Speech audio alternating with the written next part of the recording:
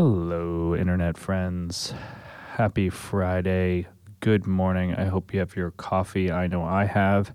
Thanks for tuning in to the first episode of the Daily Blend Show Friday Top 5 Audio Edition. Each week I'll be featuring 5 things I thought were interesting, notable, or culturally significant. This week, I'm showcasing stories on the impact of COVID-19 on Dropbox, higher education at large, and Facebook Messenger, discussing how Google's Chromebook might just become the holy grail of laptops, and how apps and services like Noom and MyFitnessPal are edging closer to that perfect digital assistant but are missing a few key service capabilities. Before we jump into the show, I just wanted to remind you that this episode, along with all future episodes, is available on such fantastic platforms as Apple Podcast, Spotify, Stitcher Radio, Overcast, Google Podcasts, and of course our own website, dailyblend.com. Don't forget to hit that subscribe button and have all episodes automatically downloaded to your device. Now that we have all that out of the way, let's jump into the show. The first story we have is from CEO of Dropbox, Drew Houston. The story originally comes from Forbes, really talking about doing a deep dive with Drew and really discussing his thoughts on how we're in the first inning of the distributed age. Houston saying, a flexible working environment future in which workers don't have to serve as amateur archaeologists sifting through chats, videos, transcripts, text, emails, et cetera, to remember just what happened, what they have to do, what's coming next. This is going to be a permanent shift in his mind. And while some are excited to get back to the office, many are more excited to maybe not have to. And that's going to be a dynamic shift in a corporate culture as well as a culture at home. We've kind of gone through a one-way door, he says, and I don't think we can go back. I'm obviously paraphrasing, but it's certainly going to have an impact on the work-life balance. So why does this story matter? In the wake of COVID-19, many companies had to rethink how they operated and executed. I don't think this was necessarily a surprise for many organizations, but it definitely was an accelerant. I think companies like Dropbox, similar to Box.com, have long been in the storage game. And now that Microsoft O365 has really entered in this space, both in terms of storage as well as bundling their Teams product as well as enhancements to their O365 with storage on their OneDrive, Box and Dropbox really don't have a competitive advantage to Microsoft or others like them. And so companies like Dropbox and Box really should be thinking about a pivot, and areas where there's likely white space for organizations like these are to develop vertical solutions, certainly for heavily regulated industries, but vertical solutions nonetheless. One of the other opportunities I think that these companies have is really to become a connector or sort of a workflow tool across between, say, like a Pega or companies like a Jitterbit, et cetera, where they're the interconnecting workflow between these apps and giving real-time dashboards to the users. Another space where I could see a company like Dropbox or Box moving is really in the CMS space. You've got too much competition from companies like Drupal or WordPress, but if they were to look inside the sort of four walls, if you will, really helping companies think through their intranet portal is much more of an open field and white space for them to jump into. Jumping into our second story is with Professor Scott Galloway from NYU talking to Anderson Cooper and Sanjay Gupta on CNN, really about how the impacts of the pandemic could disrupt higher education in a massive manner. Really, the video is fantastic, one of the best pieces I've seen from CNN in a long time. And he's really talking about how the cost of higher education has been increased by a monumental amount without really providing a meaningful impact over the last 50 years. And why does this matter? When I think about college and how it should be, I think of an immersive experience that requires heavy collaboration in both a formal and informal manner. Technology is close, but it can't replicate that spontaneous nature of a hallway chat or a barroom debate. So when I think about all these kids spending crazy monies for Zoom calls, I cry and laugh. Sure, some of colleges are giving their students free access to online courses for life, but nothing will replicate that in a person's experience. Now let's drill into this topic a little bit further. Some of the best team members I've worked with are fresh out of school. They join the workforce with energy, fresh ideas, and with each passing year think differently to me. Without a real college experience, I'm doing air quotes kind of there, many are going to miss joining the workforce without some sort of think on your feet tactics. And a lot of it's going to become just straight out of textbook, and that's fine, but it really isn't what is needed, I think, in the modern hyper-agile work environment.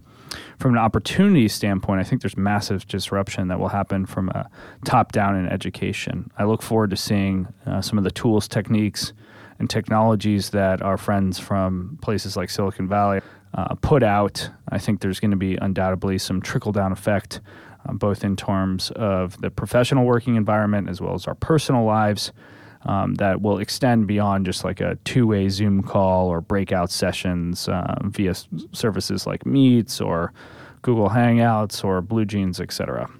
Moving on to story number 3, it's the business on Facebook and how you can now message customers through their native messenger platform. So it's no surprise that Facebook is launching into a new direct-to-consumer messaging platform via their messenger solution. And I'm not really surprised by this. I think Facebook continually wants to be an all-encompassing platform. They certainly want to move, or likely will move, into a full end-to-end suite of being a web service, CRM, help desk, customer support, solutions like that.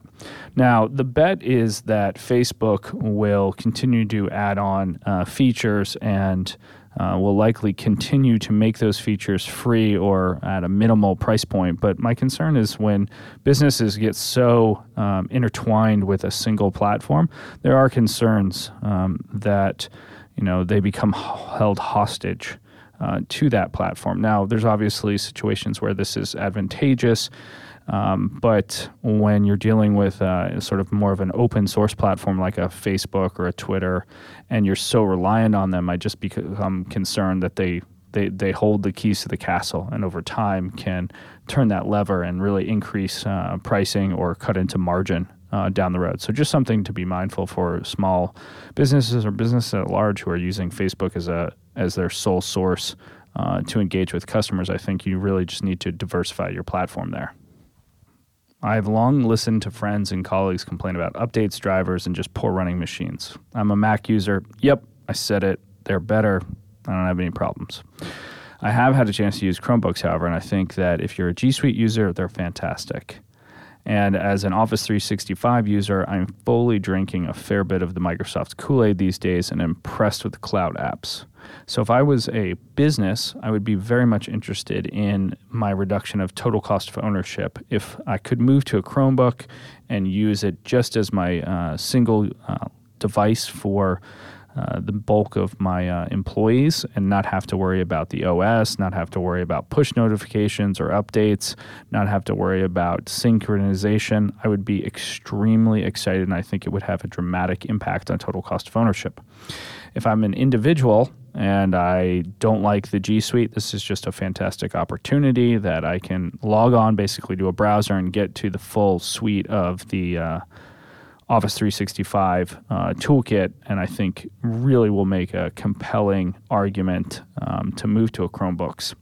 Now, I think who will be impacted here? I think both corporations and individuals will be. I think individuals will really take a second look at Chromebooks who have maybe passed them off as just toys, and I think businesses will say, do I really need that $2,000 hardware, or can I go to a $500 or $600 Chromebook and really meet the needs of the bulk of my talent population? I think another thing that will come out of this is if Google's moving down this route, it's undoubtable that likes of Samsung, Huawei, LG, and possibly even Microsoft will consider making more sort of web books that will power the Microsoft stack as well.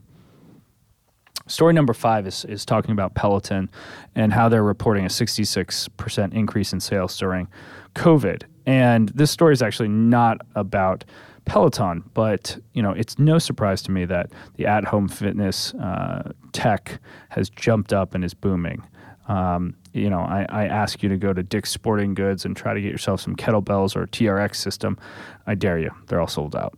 Now, I think, when you think about Peloton, it's essentially the Apple or Tesla of home fitness world. So it's no surprise to me that they've seen a massive uptick and they're having supply chain issues, which is really what the Business Insider article that I've linked to in this post talks about. Now, what I'm interested in is less about Peloton right now and is more about the associated or adjacent services. Now, companies like Noom and MyFitnessPal are really close to being able to pull in the data off my Peloton workouts after my own walks, my health kit, and they're able to present with me some general guidelines. And I think that it's a combination of a virtual assistant and then a physical person or a digital person on the other end who's giving me pointers.